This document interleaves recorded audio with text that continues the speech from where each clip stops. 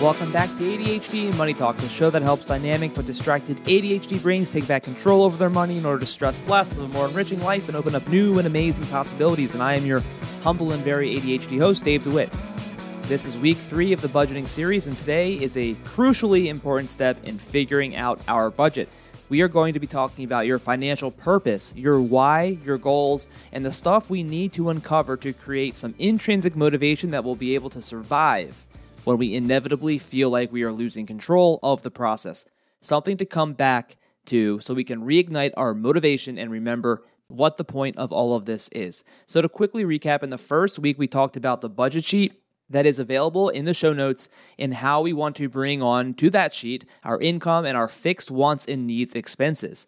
As a reminder, when you navigate to this Google Sheet, please go to File and then make a copy to have your own. A handful of folks have requested access to the public sheet, but that is not the way to do this. Otherwise, we would all be editing the same sheet and infringing upon each other's budgets, and it would be mayhem, just absolute mayhem on there. So, as we go through this exercise today, I have another resource for you. It is a Google form, and this also is going to be in the show notes. This will help you get your motivation written down in digital form. It will ask you for your email so that it can send you your answers, so you have it to refer to. And don't worry, I'm not going to use your email for any reason whatsoever. It is just for your benefit. If you want me to use your email for a reason, you can always sign up to get the ADHD Money Mastery book. That link is also in the show notes. And then you'll get occasional emails from me about new podcasts, new initiatives, and things I'm doing, or whatever I really feel like blasting you with on that day. So beware.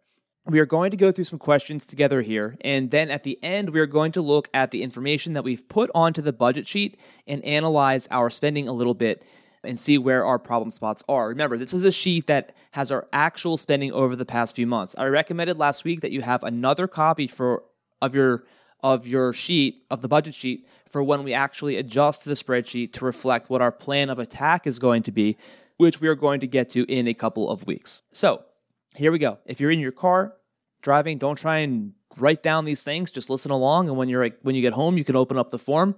If you're at home, open up the form and listen along, and I would recommend that you write down your answers to these and think about it as we go. Alrighty, so question number 1 is, why is money important to you? As you recall in a previous episode, I think it was one of the first episodes I did, called the one-page financial, or the ADHD-friendly one-page financial plan, I went over the details on how to answer this question. Why is money important to you? The point of this question is to get to the root of why money is important to you and not stick with the first superficial answer that probably comes to your mind. So if you ask yourself this question, why is money important to me? And you say it's because it would help me get out of debt. Well, that's great. And that is a reason why money is important, because it can help you do that. And that is a goal. But why is getting out of debt important to you? And the point is to continue to ask yourself, why is the answer important to you? So why is getting out of debt important to me? To keep doing this until you ultimately come to something more meaningful. Getting out of debt is important to me because it'll free up my mind to be able to focus on more important things. And why is freeing up my mind to focus on more important things important to me? Well, that's important to me because I want to be able to put my money to work to help my kids go to college and to make sure I have a safety net. And so that I can feel peace of mind. And why is having peace of mind important to me? So I can live my life to the fullest and have more purpose in my life and fulfill my potential. So this is kind of just an example of what I'm talking about. So don't just write the first thing that comes to your mind. Ask yourself a few times to get something more meaningful and more purpose-driven answer. This exercise can help you a lot. Okay, question 2 is, well, less a question, but it is to list at least 3 of your most core values. Okay, so if you are having a hard time with this, I did put a link in the show notes again of a big long list of some values. Just an example of some of my values. Some of my core values are family, very, very important to me. Freedom, very, very important to me. Faith, very important to me. And security, feeling safe. Okay, those are important to me, and I like to try and connect my own money to support these things. Okay, question 3 is going to be getting us to start thinking about goals. What are 2 things you want to achieve or experience in the next year? Since we're talking about in the next year, feel free to be tactical here, not big aspirational stuff, okay? Because this could be translated onto our budget sheet as one of our very first goals. So these could be things like, I want to experience what it's like to have a a $5,000 emergency fund or a $1,000 emergency fund. But it could also be, I want to experience a guilt-free $5,000 vacation where I don't feel guilty about spending money on it because I worked hard to save for it. It could be, I would like to experience being out of debt, or I would like to get out of debt. So it could be something that could be achievable. Now, if you're in mountains of debt, then maybe it's in the next year, I want to pay off $5,000 of debt. So you can just make it, you'll know your situation better than I can, obviously, because I don't know you. So that's kind of what I'm trying to say here. Make it a realistic goal for the question where it's asking 2 things you want to achieve or experience in the next year. All right, so question number 4 is the same, but now we're talking 5 years. So what are 2 things you would like to experience or achieve in the next 5 years? So what could this be? This could be, I want to buy my first house. I want to grow an investment portfolio to $20,000. I want to buy an investment property. I want to graduate from an educational program to improve my skills. I want to reach this particular point in my career. I want to reach this level at my job, at my company, where I'm making so and so much money. So these could be more like midterm goals that still are realistic and achievable and don't feel completely out of whack or out of line. If we get too aspirational with our goals that we actually want to be achieving, then we're setting ourselves up for failure, which our brains do not like. And we're also likely not to actually start when the first step, when it feels so unachievable, it doesn't give you a chance to actually work up that sort of intrinsic or deep or actual true motivation to get started, because your brain's kind of in the back of its mind, maybe not consciously telling you, but it's kind of just saying like, well, that's not really going to happen. So what's the point? So be realistic with goals. If anything, be super conservative with your goals, making them doable. Okay, so now the next question is going to be the same exact question, but now we're going 10 years. So what are 2 things you want to achieve or experience in the next 10 years? So once you do these 3 questions, you're going to have sort of short-term, mid-term, and long-term. And so this could be something like, I want to have college funded for my kids, or the amount that I'm going to funded for my kids.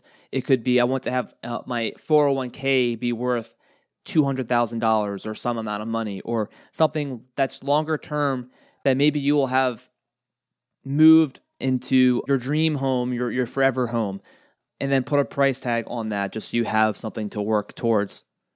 With the long-term goals, this is a place where it's okay to be a little bit more aspirational. It's kind of more vision boardy. You know, you want there to be some gold at the end of the rainbow, so to speak. So, you know, as you go from short-term, medium-term to long-term goals, I want you to be super freaking realistic to a little bit aspirational, okay? So that way, as you hit goals, you start to get more confidence, and then the really aspirational things actually slowly zoom in towards you like it's more possible.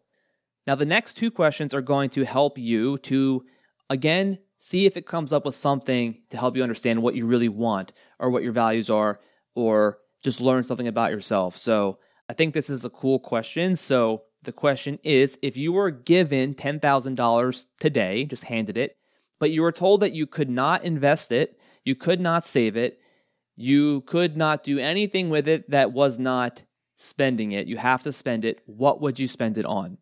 Okay, so it's forcing you to put your money somewhere right now. So it could be on education for yourself. It could be giving it to your kids. It could be gifting it to a charity. It could be buying a new car or buying a toy you've been wanting that's expensive. So it might help you figure out, are you a really charitable person? Or are you really a giver? Or are you more into something for yourself? Are you really wanting to help your kids? Are you really wanting to go on a vacation? Do you really value travel? So you'll figure out something about yourself, I think, from this. And then for the last question, do the same thing, but now it's $50,000. And you can feel free to spread it out a bit. But what would you do with $50,000 if you had to spend it right away? Once you're done with that, you will hopefully have some idea of what you want and what you can start working towards. As I've said before on this show, with ADHD, it's hard to look past a week. So good job. You just thought about your future. You just wrote things down that are important to you. You just wrote down goals that are longer term. Good job. And you've made a lot of progress already just from doing that. I think literally just doing that alone will help you change how you spend your money at least over the next couple of weeks. But you have to keep revisiting it as we continue through this process. I think this will become more real about how this is going to go down and how it's going to actually help you reach those goals over time, okay? So now we're going to switch gears and we're going to go back to the budget sheet, okay? We did that. We took a little break from the budget sheet because we wanted to sort of, we're at kind of the halfway point here now. We've got our spending on here. We're looking at the spending now, but we now have something to actually measure the spending against. We have our values to measure the spending against. We have our goals to measure the spending against. So here we go. If you really have done the exercise so far with the budget sheet and brought on your income, brought on your expenses, and gone through old statements and stuff, you may have started having some feelings of guilt and shame, and it may even have felt unbearable at times to look at where you've been putting your money.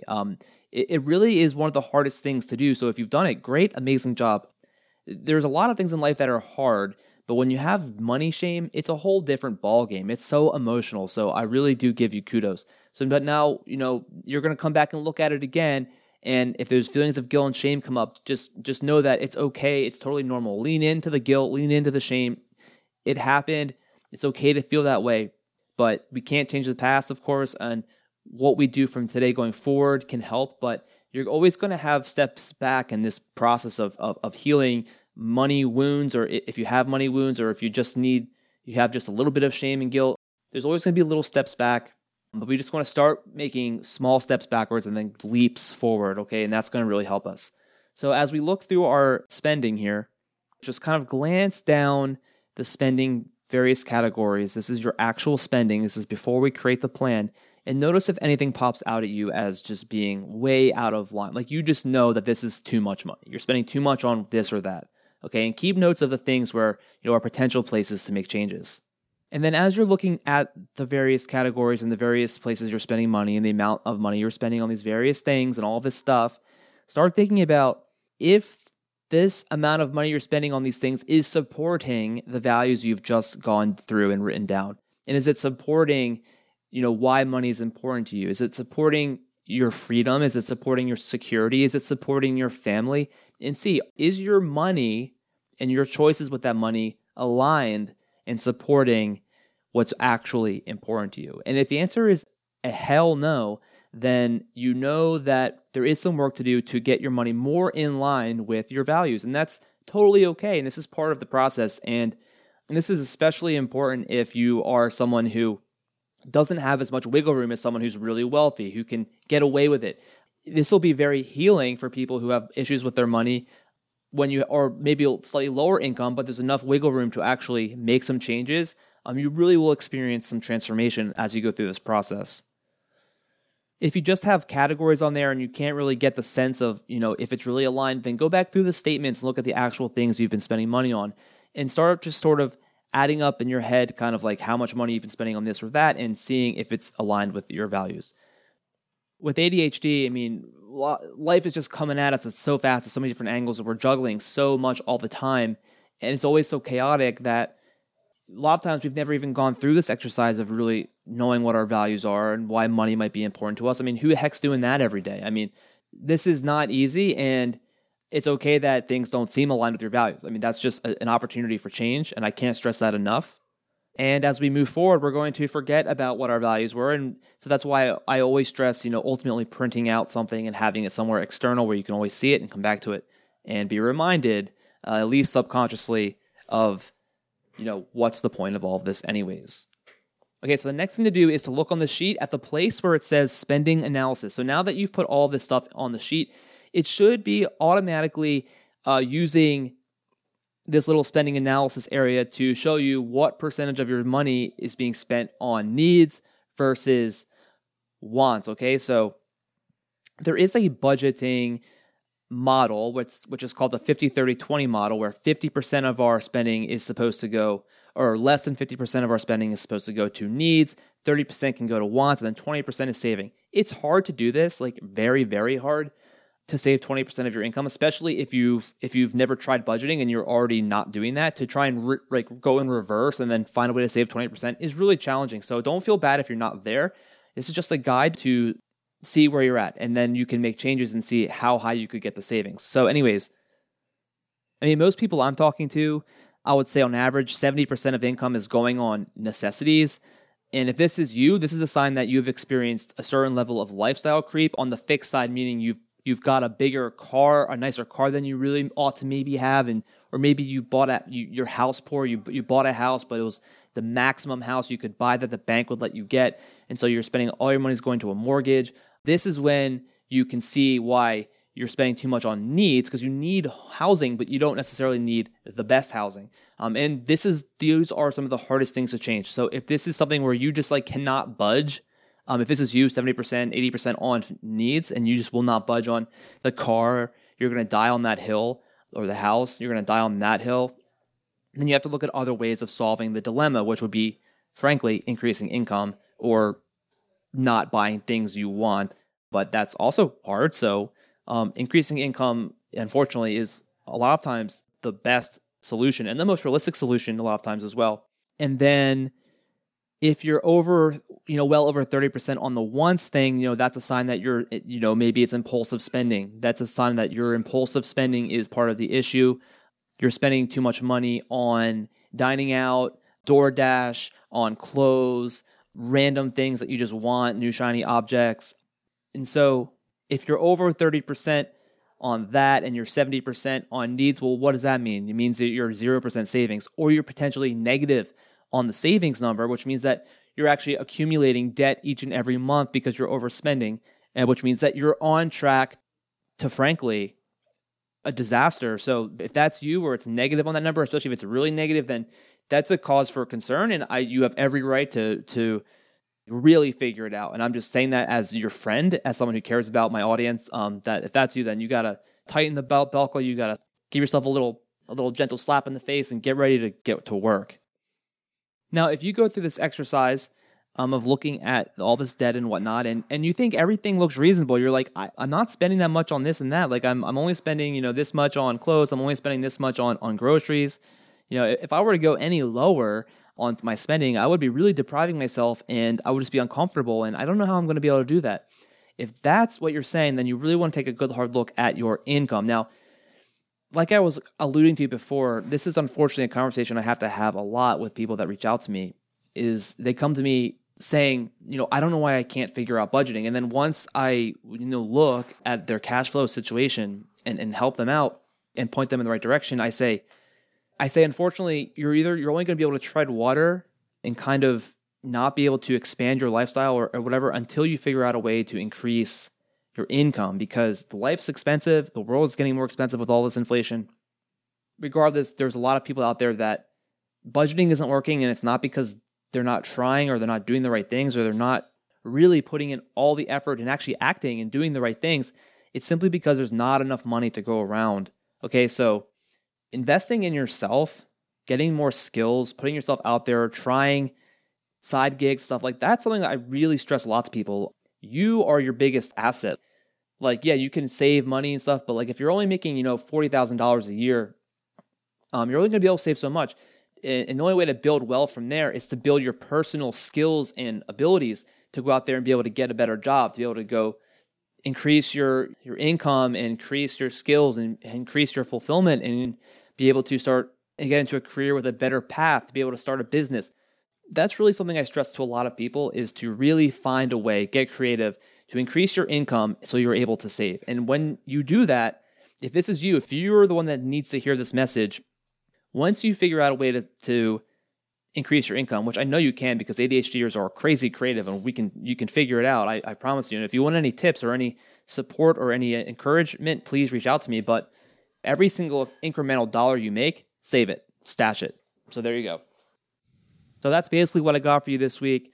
Next week, what we're going to talk about is setting your first goal. So we kind of have our short-term goals. We want to distill from that question about your 2 things that you want to do in 1 year. We're going to distill a number 1 first goal that we want to achieve. We're going to figure out that and how much we want to actually start to save. How much do we want our budget to allow us to save each month? And how long will it take us to reach that goal? So we can define everything and know exactly what we're doing, how long it's going to take. That helps increase motivation.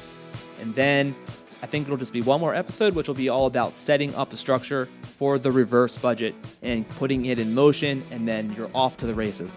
Once again, feel free to reach out if you want to talk, and we'll talk to you next week.